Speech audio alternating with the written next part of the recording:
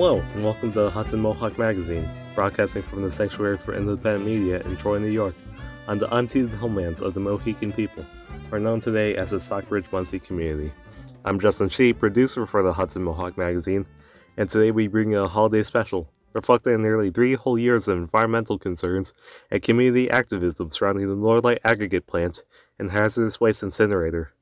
Just across the river from Troy and Cohoes, the Norlite plant has been under scrutiny since 2020, when it came to light that the facility had been burning millions of pounds of AFFF firefighting foam, causing per- and polyfluoroalkyl substances, otherwise known as PFAS or forever chemicals, to be dispersed to nearby communities and just miles from the state capital. We'll hear today from a wide number of different individuals, each trying to prevent the plant from further harming their community. We begin with Professor David Bond of Bennington College, discussing the dangers of PFAS chemicals. Professor Bond has been a key individual in identifying the dangers of this range of chemicals and identifying its presence around Norlite. Then, Jennifer Malinowski, who is a resident of the Saratoga Sites housing project located next to the Norlite plant, discusses how the facility impacts her family and her day-to-day life. Later on, we hear segments from a climate rally held this past April at the Governor's Mansion to raise awareness of Norlite. Alexis Goldsmith of Let's Out Norlite, poet Dee Collin, Tashika Medina of Equality for Troy, and Kriti Sharma of the RPI Sunrise Movement speak at the event. After that, Dave Walker, retired geologist from Columbia University, shows how to test air quality by collecting dust samples and explaining its importance, especially in the communities around Norlite. Finally, we hear not just a story about Norlite, but the Lafarge cement plant in Clemens, which garner similar environmental concerns as Norlite. While not exclusively a Norlite piece, it highlights the battle for environmental equity that spans across the entire capital region. Our first Norlite piece, produced by Mark Dunley, is of Professor David Bond of Bennington College, who shares his knowledge on the dangers of PFAS chemicals. Norlite has been burning firefighting foam containing these chemicals, causing them to be dispersed into the atmosphere and surrounding regions. In small print, the chemical perfluorooctanoic acid has been detected in the public water system. But nothing to see here, nothing to worry about. Let's all just move on. Tonight, I want to walk everyone through how my community and these nearby communities struggled to face up to this scourge of PFAS, how we learned to channel our outrage as this local problem went national and now goes global. So very soon after the discovery of PFAS in our region, the college I work for, Bennington College, started a conversation about what a college can do in a situation like this, how we should respond, and especially around all of the confusion that state agencies seem to have when faced with the discovery of PFAS. Not to mention the very shady corporate investments in muddying the water nearly everywhere PFAS is found. Almost immediately after PFAS was found in Hoosick Falls and then Bennington, if you Googled it, the very first couple sites were all sponsored ads on Google, sponsored by the very folks who put this chemical into our water and our soil, all with very glossy websites explaining that nothing was really known and it's all going to be fine. We've spent the last 7 years since its discovery opening the doors of our college to this issue. We've offered classes free of charge to a public that was sort of desperate for reliable information. We helped households test their own private wells for PFAS when the state was refusing to do so. We conducted environmental research to identify the shadow of soil contamination that resulted from emissions from a plastics factory. We determined that plastics factories in our towns contaminated about 200 square miles of soil with elevated levels of PFAS. We've also countered various corporate campaigns to emphasize the uncertain science around PFAS. And one of the ways that we've countered those corporate campaigns is to go back to their own corporate archives. Some of the most concrete science about the toxic profile of these chemicals comes from the very companies that manufactured them and tried to hide that knowledge for decades.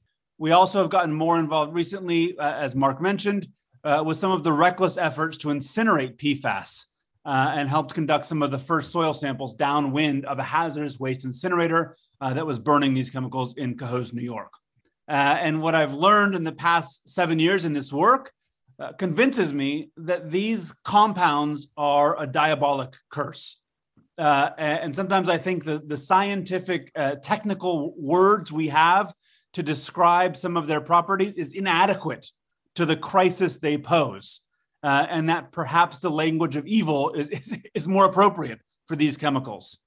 We should never forget that this scourge of PFAS was entirely preventable. PFAS are a family of compounds, about 4,000 to 5,000, and they're often defined by a few distinct properties. PFAS do not break down naturally. They're called forever chemicals by a lot of advocates because they stick around. They're comprised of a synthetic carbon-fluorine bond, a molecular bond that's impervious to the chemical or the natural jackhammers of light, heat, and microbes. Once released, these chemicals exist on geological timescales. They do not break down naturally. 2, PFAS are surprisingly mobile. Once released, they seem to sail through many planetary systems, despite their relative confined use in industrial areas in the global north. PFAS are now found everywhere that we've thought to look for them, on high mountaintops, in deep ocean trenches, and in most forms of life on Earth. So 2, they're surprisingly mobile. 3, PFAS bioaccumulate. For reasons that we're still learning more about, PFAS accumulate readily in life, in vegetables, in fish, in eggs, and in humans. 4, PFAS are toxic. Trace exposure to these chemicals is now strongly linked to a number of adverse health issues, including developmental disorders, immune dysfunction, reproductive harm, and a host of cancers. These chemicals are pushing toxicology into an entirely new metric of concern, parts per trillion. These chemicals are correlated to adverse health impacts at exposures at the level of parts per trillion. And these properties overwhelm our current structure of environmental governance. Our system of toxic regulations is premised on all chemicals being presumed safe until proven toxic, with the responsibility of that proof falling entirely on an underfunded and outgunned public. Our system of toxic regulations is premised on maintaining good faith with corrupt corporations, no matter how much deceit they peddle. Our system of toxic regulations is premised on toxic problems being bound in a place and largely fixable by cleaning up that place. In some ways, our current health guidance for exposure to PFAS are what they have been for the past decade, the lowest level that we can reliably measure these chemicals. Every time we find a new way of reliably measuring a new scale, a smaller scale, the health guidance level for acceptable exposure goes to that level. In our existing system, no direct confrontation with PFAS is possible, nor with the profiteers of PFAS contamination. A complete ban on all PFAS until we figure out how to manage their diabolic toxicity appears out of the question in our existing system. Instead, we face the depressing possibility of eons of slow, incremental, and entirely insufficient regulation. Yet how PFAS overwhelm our existing system is not reason for despair. This is where we get to work.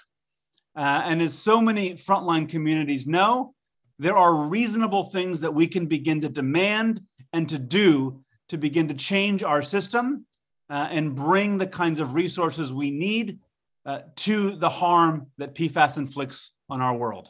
There are 4 big properties of PFAS that everyone should know about. They don't break down naturally, why they're called forever chemicals. They're surprisingly mobile, they bioaccumulate, and they're toxic. And they're toxic at pretty much any level of exposure, given how we measure these things. All of these properties overwhelm our existing system of regulating toxins and demonstrate all that we need to do to completely rebuild environmental governance around toxics.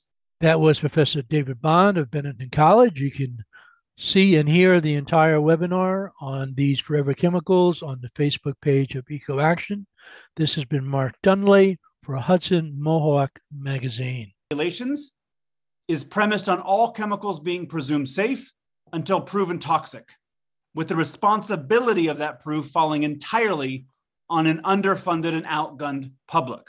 Our system of toxic regulations is premised on maintaining good faith with corrupt corporations, no matter how much deceit they peddle. Our system of toxic regulations is premised on toxic problems being bound in a place and largely fixable by cleaning up that place. In some ways, our current health guidance for exposure to PFAS are what they have been for the past decade, the lowest level that we can reliably measure these chemicals. Every time we find a new way of reliably measuring a new scale, a smaller scale, the health guidance level for acceptable exposure goes to that level. In our existing system, no direct confrontation with PFAS is possible, nor with the profiteers of PFAS contamination.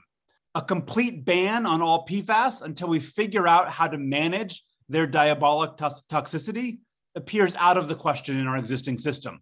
Instead, we face the depressing possibility of eons of slow, incremental, and entirely insufficient regulation. Yet how PFAS overwhelm our existing system is not reason for despair. This is where we get to work. And as so many frontline communities know, there are reasonable things that we can begin to demand and to do to begin to change our system and bring the kinds of resources we need to the harm that PFAS inflicts on our world. There are 4 big properties of PFAS that everyone should know about. They don't break down naturally, why they're called forever chemicals. They're surprisingly mobile, they bioaccumulate, and they're toxic. And they're toxic at pretty much any level of exposure, given how we measure these things. All of these properties overwhelm our existing system of regulating toxins and demonstrate all that we need to do to completely rebuild environmental governance around toxics. That was Professor David Bond of Benedictine College. You can see and hear the entire webinar on these forever chemicals on the Facebook page of EcoAction. This has been Mark Dunley for Hudson Mohawk Magazine. That was Professor David Bond of Benedictine College talking about the dangers of PFAS chemicals.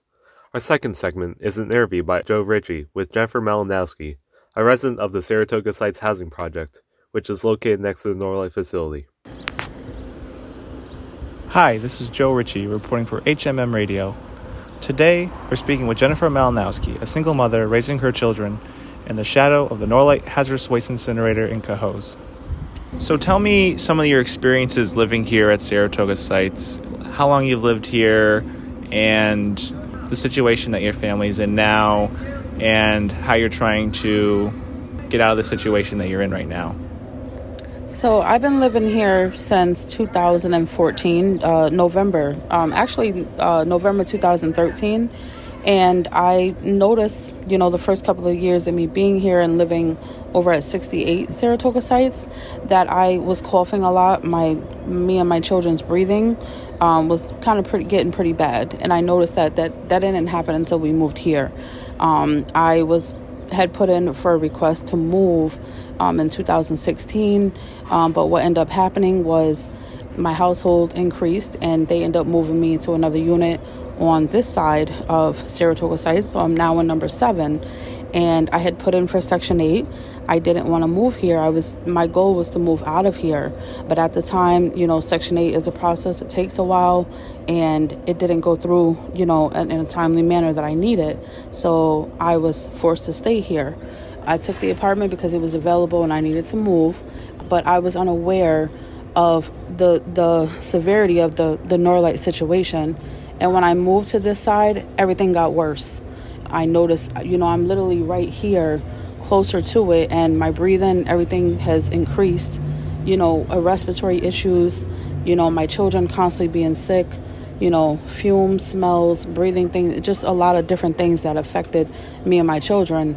I still was pushing to move out of here, but unfortunately that didn't kick in until this Norlight situation started to come to light, and they started taking action, is when I felt that this is when they decided to give me the Section 8. And I felt that I should have been a first priority. People living here should have been a first priority, but unfortunately, I wasn't. And I'm on disability. I struggle financially. My household size has increased since me moving on this side. And, it's no one is helping me move out of here. And I feel that they should be helping us. Yeah, thank you for that. So just explain to me very briefly how it is raising kids and being a single mother in this day and age, especially with the increasing apartments and prices all over the place. Is it easy to find a place to just get up and move like some people think it is? So I've been looking for apartments, and I've been looking since December. I've actually been looking since I first had put in, because I was waiting for the Section 8 to kick in, and it didn't soon enough. So I was trying to find other alternative ways to get out of here, but unfortunately, the cost of living, I can't afford to move. I've been looking for apartments, but the issues that I'm running into is apartments are scamming and taking fees for application fees, background checks, and things like that. When you don't get approved, here you are putting in 10, 15, 20 applications, and you have to do a background check for each one that is charging $15, $20 just for a background check for each adult 18 and over. So it's a waste of money that I don't have, and the apartments are overpriced. With the cost of living is going up, but people are not, people's income is not increasing, and the pandemic is not helping. So it makes it very hard for me to up and move my family out of here, because the apartments are not affordable. The landlords are asking too much money. They want 4 times the rent amount for most of the apartments, and that's outrageous. People these days are not. If I was making 4 times the rent, I wouldn't be living in public housing. Yeah, so it seems to me what you're explaining to me is there's a lot of potential discrimination going on here, because obviously just of your income status, as well as just the simple fact of just increasing prices due to the pandemic and due to just life in general. The federal minimum wage has been $7.25 forever, and luckily it's $15 now in New York, but that's still not enough to sustain a family, especially when you have, so many people living with you right now. So my next question is, what are some of your experiences just living next to Norlight in general? Some of the things you've experienced with like smells or things you've seen, or tell me what you've experienced. So one of the worst experiences that I've actually had here, actually 2 of them, on numerous occasions, I was sitting in my bedroom and my left side of the face was facing towards the window. I would always get like a burning, sharp pain go through my eye. And I didn't understand what was happening. I thought, something was going on with my vision. And I went and got my eyes checked, things like that. Even with the breathing and stuff, me not being able to breathe good, I went to my doctor. They checked my lungs. They said it's clear. But for some reason, when I'm here, I'm not breathing good. So they gave me a nebulizer, an inhaler. And I couldn't understand why they're telling me my lungs is clear, but when I'm here, it's not. So I know, it's the air that we're breathing is polluted over here, and that's bad. But the other issue that was, to me, was the worst experience was I came outside one day, the fumes alone of us breathing it in, it makes us sick and nauseous. I came out to take my garbage, and I got that smell, like a kerosene-like smell, that I thought either my gas was on and leaking, or maybe somebody had a lit grill out here and forgot to turn it off. And I was afraid, like, there's going to be an explosion. And I'm like, what is that smell? And I realized it was coming from Norlight. But what had happened was when I brought my garbage out and opened up my door, just from me breathing it in and smelling it, my stomach started cramping up. That was concerning to me because it started affecting me internally, my organs. Like, literally, my stomach started cramping to the point I had to come back in the house. I rushed back in the house, and I had to wait and, get not to have that smell, inhaling it. And then the cramping stopped. So I realized that was a big difference that I noticed from breathing it in and having to go back inside, to avoid the fumes, and my stomach just stopped cramping. So it let me know that's why my stomach was hurting, just from the fumes alone. So to me, that's concerning, because if it affected me, there's kids that play out here every single day. My children play out here every single day. I only came out for a few minutes to take the garbage out, and my stomach was literally in knots. Like, I felt like I was, something was squeezing my stomach together. And that scared me, because I said, what is that smell? And then I realized the Norlight was burning what they were burning. I realized there was no grills. It wasn't my stove. So that's pretty much my experience here. Yeah. No, and I really appreciate you sharing that. And, just to finish off, Norlight recently sent a letter to residents around here that live here in Saratoga Sites and also Cohoes in general.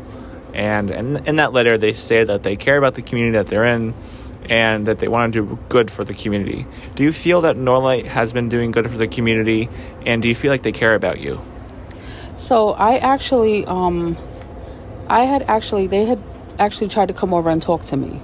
And I was very upset. I actually got very emotional because I wanted them to know that this is not something that we're just making up. This is not something, this is affecting us over here. And I do feel that they don't care because the people that I spoke to, all they mentioned was about how they're, a benefit to the community, how they're build railways and things that we need that are essential. They knew what they were burning and they knew it was toxic, but they basically had told me, it got approved. So it got approved because I felt like they cared more about the money and the people, the risk that they put our lives at. It was at our expense.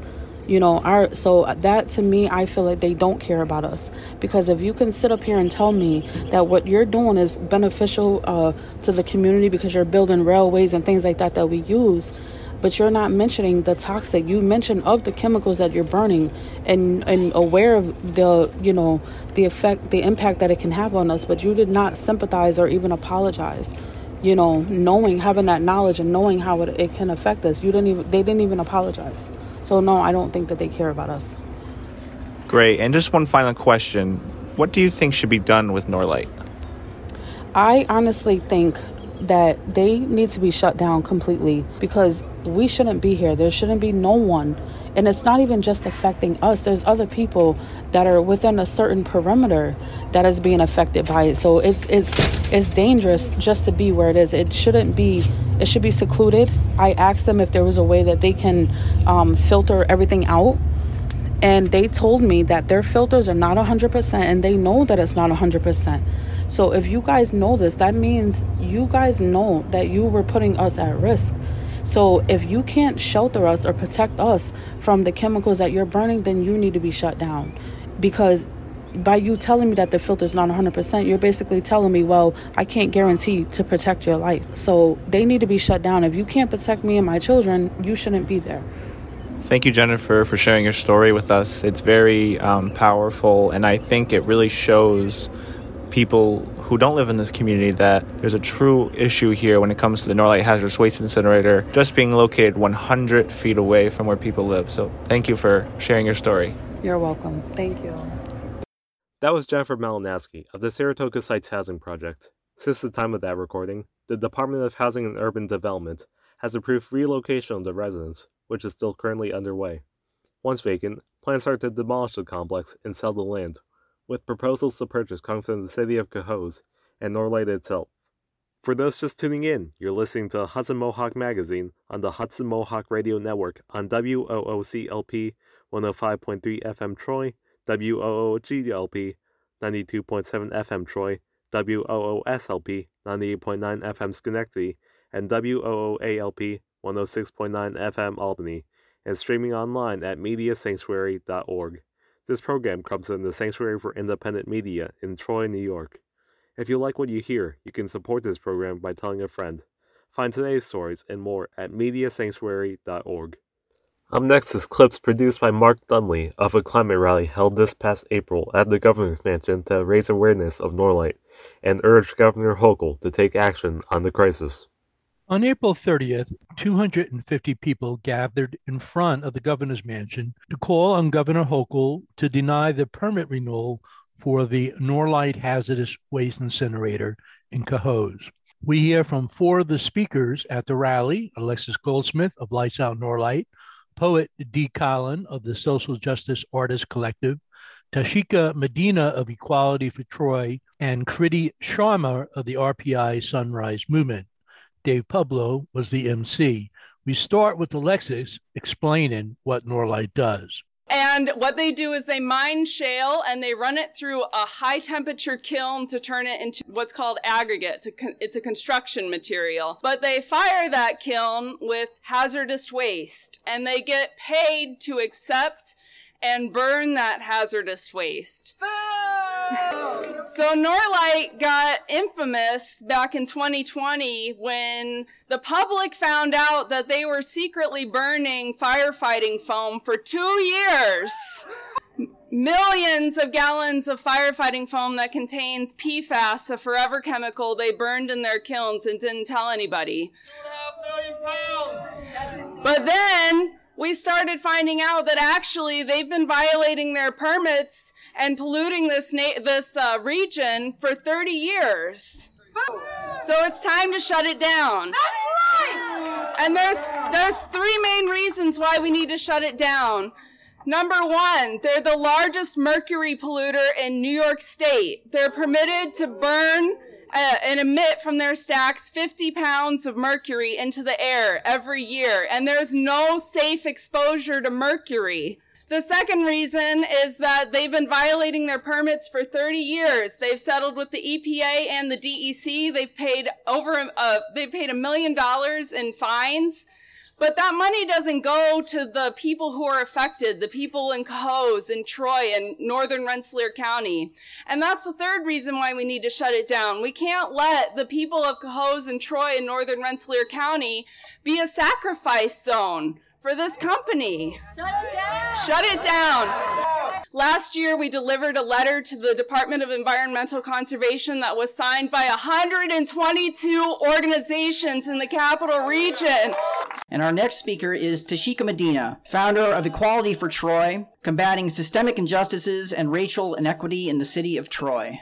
This is great. I didn't expect to see so many people out. Now I'm nervous. But this shows that we are reaching out and good positive things are going to come from this. Since about the 80s, the Norlites has been a major source of pollution in the Capital District, with no regards to the community that they directly affect. Being the mom and a long-term resident in Troy, I always wondered, how does these hazardous material affect my children? Also, what it does to the other children in the city of Troy. After doing some research, I became very disturbed. Corliss Park is a housing development that's across the bridge from Norlite in Troy, New York. This development houses thousands of youth and babies of color. I was astonished of my learnings. Our children have been breathing and playing in this fugitive dust for decades. We have no idea what the long-term effects will be on our children.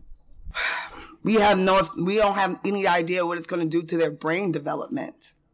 And they have stood quiet while we ask so many questions. Norlite has blatantly disregarded the community and is now ignoring the DEC and the community that they are directly affecting. This is a form of environmental racism. With that being said, there's nothing else but to shut it down. And with that saying, I would love to see all of y'all continue to work, and let's do it together. We call on Governor Hochul to what? Shut it down! So our next speaker is someone that I have had the pleasure and honor to get to know in recent years. She is a poet. She is a visual artist. She ran for city council in Troy, and I helped work on that campaign along with many others. And so without further ado, Danielle Colin. Hey, y'all. Hey. So I got a poem, because that's what I do. How many breaths does it take to get to the center of shutting down toxic waste incinerators built in the wake of playing children? Their laughter, an inhale and exhale of particulates. Tell me how long we are to hold our breath to keep from breathing in poison without penalty, without apology, without acknowledgement, without repair. Become fugitives of the dust disseminating a recipe for dying. Death by 1,000 cuts of glass to the lungs. When I was young, I was diagnosed with asthma. I know what it's like to lose my breath, to feel like the next one ain't coming, like drawing air from a straw. Now imagine one breath, slow and wheezing like a train coming to a stop. Just one inhale, all the muscles in your body concentrating for one breath. But it's filled with dust, and the dust is filled with dioxins and mercury and chlorine gas and arsenic, and I could go on. But I want to know how many breaths we got left. Tell me, how do you escape a burning building when it's your own body? I think they are counting on us losing count of our breaths, when DEC doesn't even care.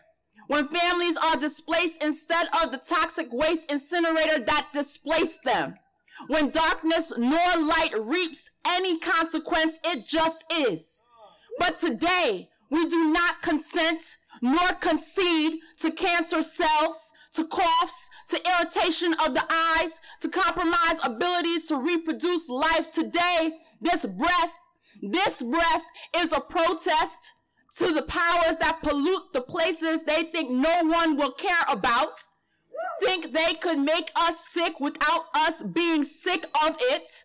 But today, as sure as the sun shines, as sure as the sun shines, our breath is still in our bodies. We will be fighting for the air that we breathe, for the water, for the soil, for our lives, to be free of the dust that lingers on our windshields and windowsills, on playgrounds where you can still hear the laughter of children and the soft whistle of dust-filled wind, an open secret of slow death.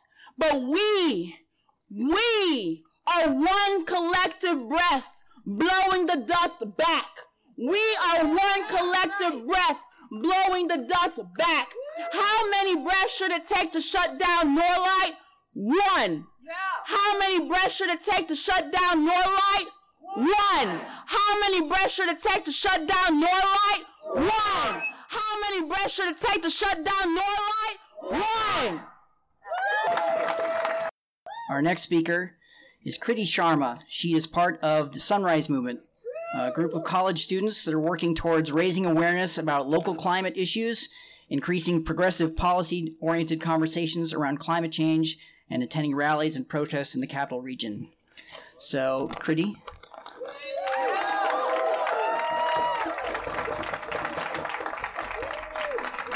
Hello, everyone. That poem was absolutely moving. Can we have another hand? My name is Kriti Sharma. I'm part of RPI Sunrise, just across the river. We are deeply, deeply affected, and we are so moved by everyone that is here today, and we deeply appreciate that you all are here today as well. So Sunrise, we're a group of college students. There's also high school students around the country that have realized that climate change is going to affect them before it's way too late. So we are constantly trying to get students who are apathetic about politics, who are not ready to talk about politics or ready to attach policy to progressive climate action. We are trying to get them to come to events like this. We're trying to get them to really recognize all of the climate injustices in the area. And we were absolutely shocked to see a cancer cluster, to see children suffering with asthma because of climate change just in our backyard. And all of the wins that are coming to Troy, all of the wins that are coming to these college students from all across the country in one area, they're going to soon realize that this isn't an issue that's in some third world country that they don't care about. I encourage you all to be an activist in any right that you have. Keep conversations with politically apathetic people. So I call on Governor Hochul to shut it down. This has been Mark Dunley for the Hudson Mohawk Magazine. You just heard clips from a climate rally at the governor's mansion held to raise awareness of Norlight. Speaking at the event were Alexis Goldsmith of Lights Out Norlight, poet Dee Collin, Tashika Medina of Equality for Troy, and Kriti Sharma of the RPI Sunrise Movement. Next we hear from Dave Walker, a retired geologist from Columbia University. He came to the Sanctuary for Independent Media last year to talk to Uptown Summer Youth about the importance of clean air and how to test air quality by taking dust samples. What you will hear now are clips from that event, produced by Sina Basila Hickey. Dave Walker was a guest presenter at this summer's Uptown Summer Program. He showed the young people how to collect a dust sample for testing and why this work is so important. I'm Dave Walker.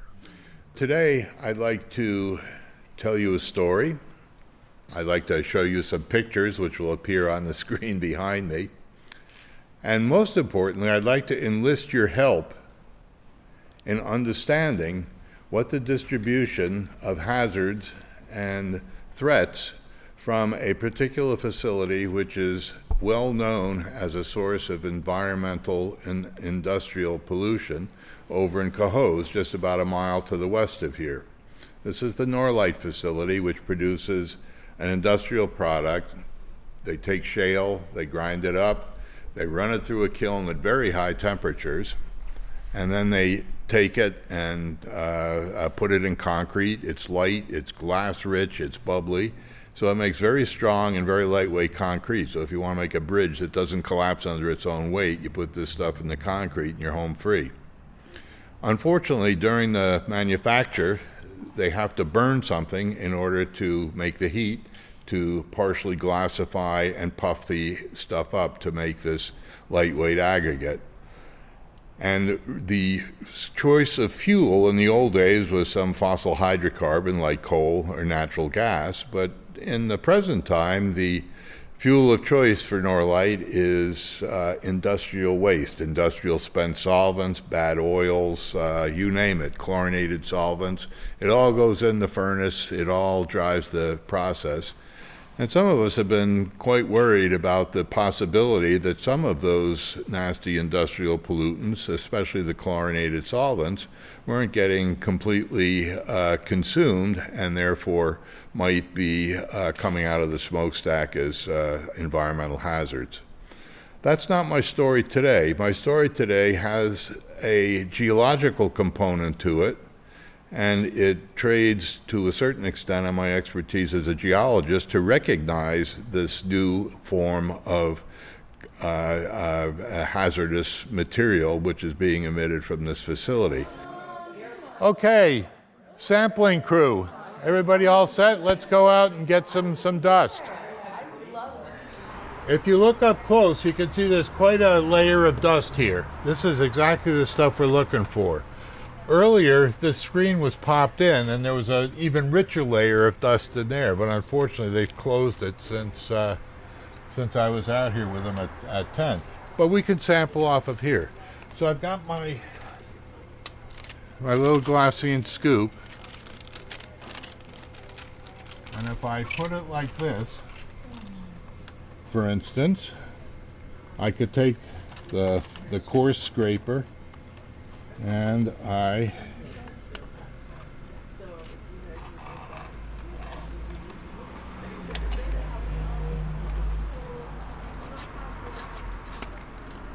so see what I've got? That's a perfectly adequate sample. That much is more than I need, okay? So then I would fold it up.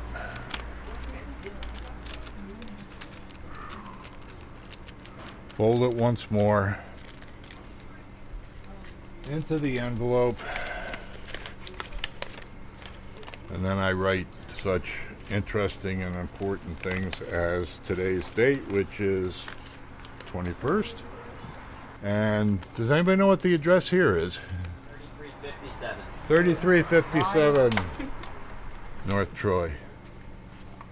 And my name is Dave Walker.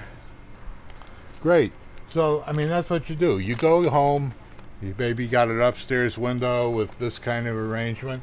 Those are really good because the screen keeps the dead bugs and the leaves and the bits of twigs and stuff from contaminating or it's not that they're contaminating your sample, it just gives you more haystack to look through to find your needle. So this is a good filter to get rid of the stuff that you don't care about. Unless you're a biologist and you want to keep track of which bugs there are that are in your palm.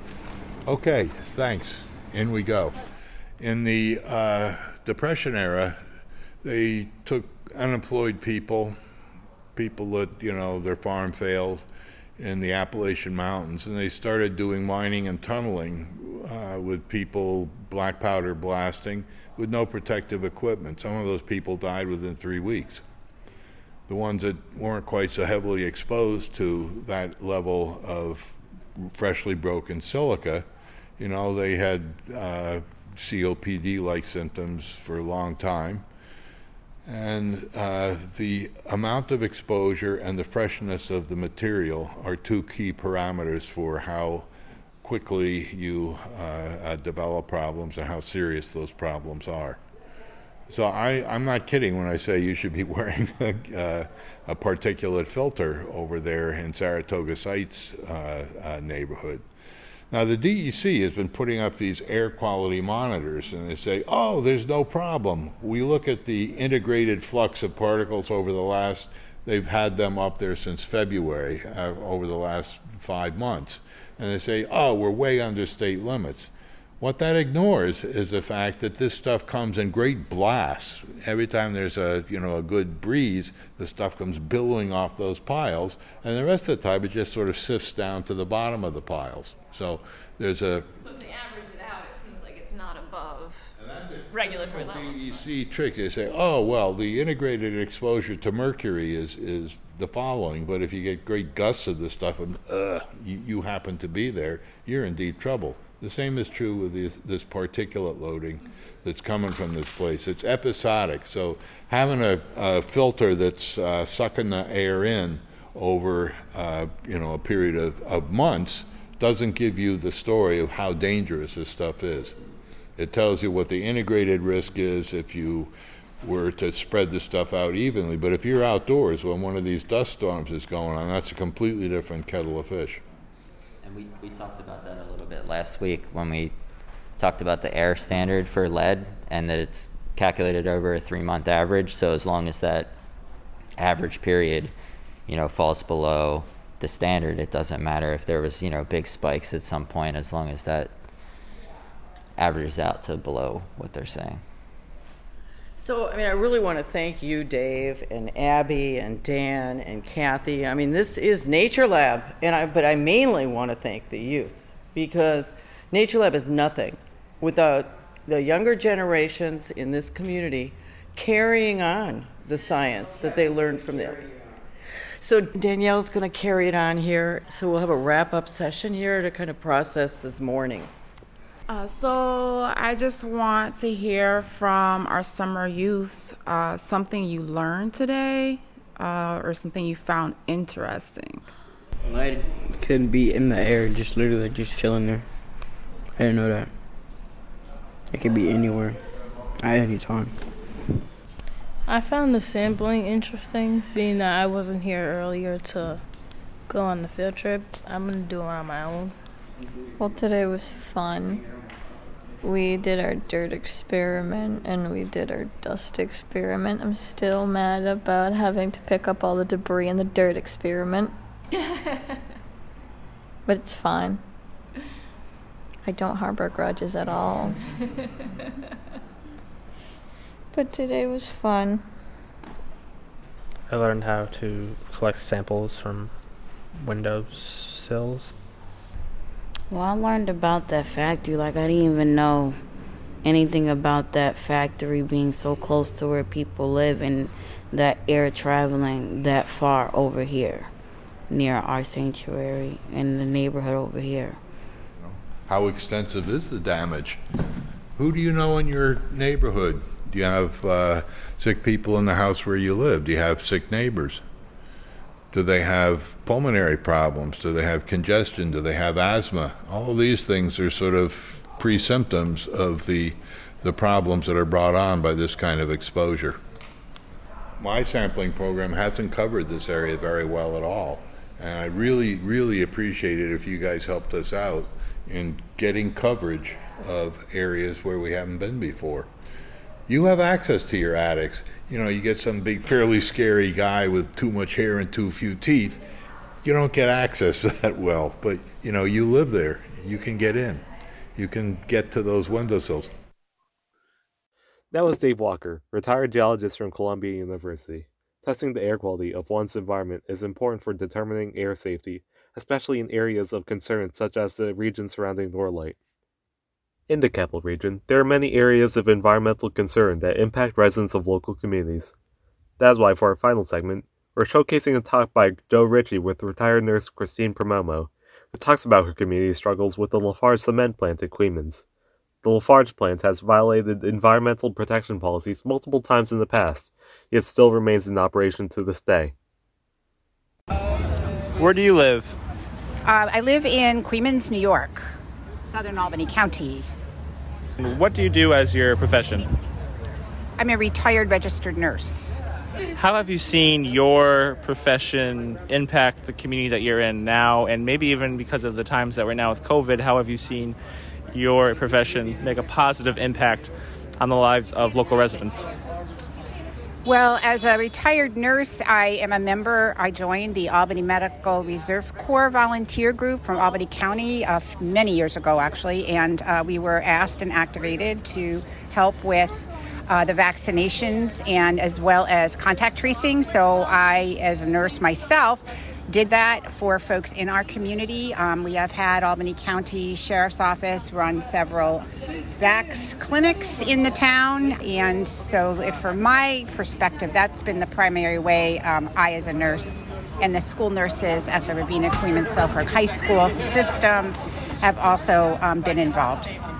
Great, thank you. And I always like to ask people that question because I think it gives a nice perspective of the positive contributions an individual citizen in the area can make. So I think that's awesome. So are there any environmental concerns in your area, in the city that you live in? Yes, Joe, there is. We live in the shadow of the Lafarge Wholesome Cement Plant, which has been located and is located next to our high school and middle schools right across the road. Also, several miles from our elementary schools in the school district. And Lafarge Wholesome has a long history of environmental violations, starting back over 10 years ago when they were spewing from their smokestacks when they were making their product, cement, into the atmosphere that contained very high levels of mercury. So as a result, $10 million in fines. They had to rebuild their stacks.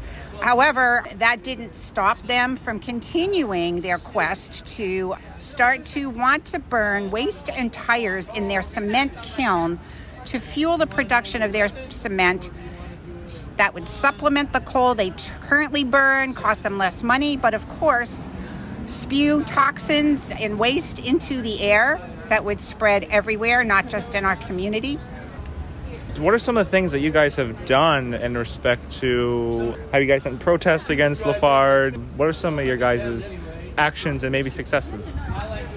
Well, our first big success that happened was back in the end of 2016-17 when Judith Enck, who we all know is our environmental guru here in the Capital Region and beyond, she heard through another environmentalist that Lafarge Wholesome was in conversations and talks with the state of Connecticut to begin to import waste and tires into their cement kiln to begin to burn that waste and tires. And that kicked off a press conference. Our town board that was currently running the town said, stop, this can't happen. We spent about a year working on a clean air law that would severely restrict burning of tires in our cement kiln there. And that was a big victory when that bill passed. At the same time, Albany County, we had a county legislator in our district who also said, we need to do this at the county level. So that took about a year and a half to pass a clean air law, a little less restrictive than we would have liked, but we had many people who showed up, who came to the public hearings, who spoke out, not just from our community, but beyond. That bill passed as well. Most recently, the end of 2019, we found out our town board that flipped at the last election. The incumbents now, they were all funded by big money, by Port of Queens company, by Lafarge Wholesome. They won their election. We have now 5 non-environmentalists and friends on this town board. As soon as they came into office, they decided to amend our clean air law in the town of Queens. And by doing the amendments with one hearing for public hearing during COVID, they voted on these amendments. It passed unanimously, but what these amendments did was strip out every single protection for tire and waste burning that was in that law. Because of a crazy regulation in New York State environmental law called Home Rule, no longer does our law apply in our town, but also the Albany County bill no longer applies. So currently, if the DEC would want to renew a permit, which they did deny the permit, their old permit to burn tires, if they did renew their permit, there is no protection anywhere in New York State to prevent them from starting this. We had protests. We tried for a permissive referendum in the town. Right around Christmas time, we got 254 people to sign a petition going to the town saying, we want to be able to vote on this amendment changes, and they threw out our petition. So that's where we are right now. Our Clean Air Coalition of Greater Bavina Queens has really ramped up its activities since then. We've been working with Lights Out Norlight, some of the other larger environmental groups around the communities. So that's where we are right now. We're still waiting and hoping that we're going to be able to influence legislation that will stop waste and tire burning within New York State and also, hopefully, anywhere in the country. Yeah, no, I'm really impressed by all the accomplishments and the resiliency you guys have had to go through. When did you guys first hear about the Norlight struggle up in Cohoes? I have to say it was through my my work with the Albany County League of Women Voters. We have a advocacy program committee, and that the Norlight issue came to the forefront from them, and then also through Judith Enck, of course, because our Clean Air Coalition is very plugged into her initiatives and activism as well when it comes to incineration, fossil fuels, and waste. My next question is, do you think that the DEC is doing an adequate job to protect residents of New York State from these types of polluters? I would have to say, on balance, until recently, no.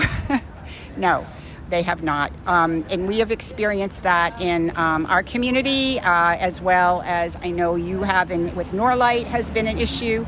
We've had meetings with the DEC face-to-face asking for information about permitting process, beneficial use determinations, all of these things that are happening and going under the radar by the Lafarge Holcim plant, and it's not been an easy relationship. On the other side, I do understand that the DEC has been severely underfunded over the last several years. It is not the same organization that I think it was when it was first started. I really feel that the DEC does a great job with all the recreational pieces, which is kind of their green face. That's what everybody sees. The fishing, the hunting, the hiking, the trails, but they don't understand the power that they have over these environmental issues, which are equally as important. I feel New York State needs a completely different environmental watchdog organization, not selected by the governor and any other of the big polluters in the state. They can't be involved any longer because they have their fingers in there. So do you think that facilities like Lafarge and Norlight should be located in a residential area or by a school? No. Would anyone? I mean, we do our activism down in our community, Joe, we ask people, and it doesn't matter what their political affiliation is, who they voted for, who they believe in. When we went around door to door during COVID, by the way, to get signatures on our petition for the referendum in the dead of winter in a snowstorm, people had no idea this was happening, and they did not want to see our clean air law in our town stripped of the protections. People do not want to see waste and garbage and industrialization of our community. My final question is, do you believe that Norlight and Lafarge should remain open? Should they remain open? Norlight for sure needs to shut its doors, absolutely shut its doors. I would love to see Lafarge go as well, but I don't see that happening unless there's some kind of a revolution, because the Lafarge Holcim multinational corporate headquarters. You go on their website, you can look at their corporate documents and their public relations.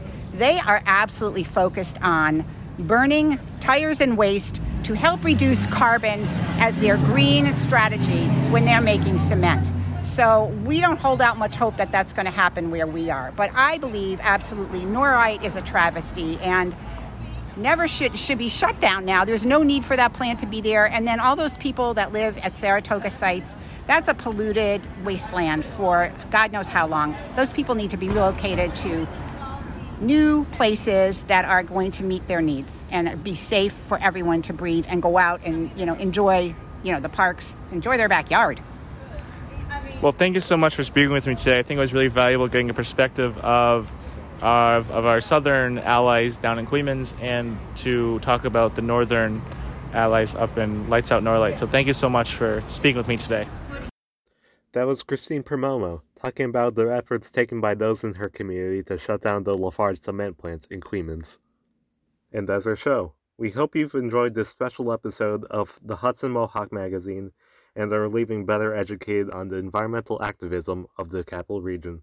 I'm Justin Shee, and we want to thank all the volunteers who made this episode possible.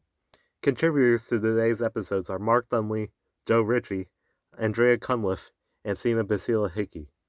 This program covers stories of social and environmental justice, produced by the community for the community, and is supported by independent donations. If you value independent media, consider a gift of a monthly donation as a Sanctuary sustainer by going to mediasanctuary.org. We want to hear from you. Follow us on Twitter, Instagram, and Facebook @Media Sanctuary, or send us an email to hmm@mediasanctuary.org. Tune in weekdays at 7 a.m., 9 a.m., and 6 p.m. to hear local news or stream Sanctuary Radio at mediasanctuary.org.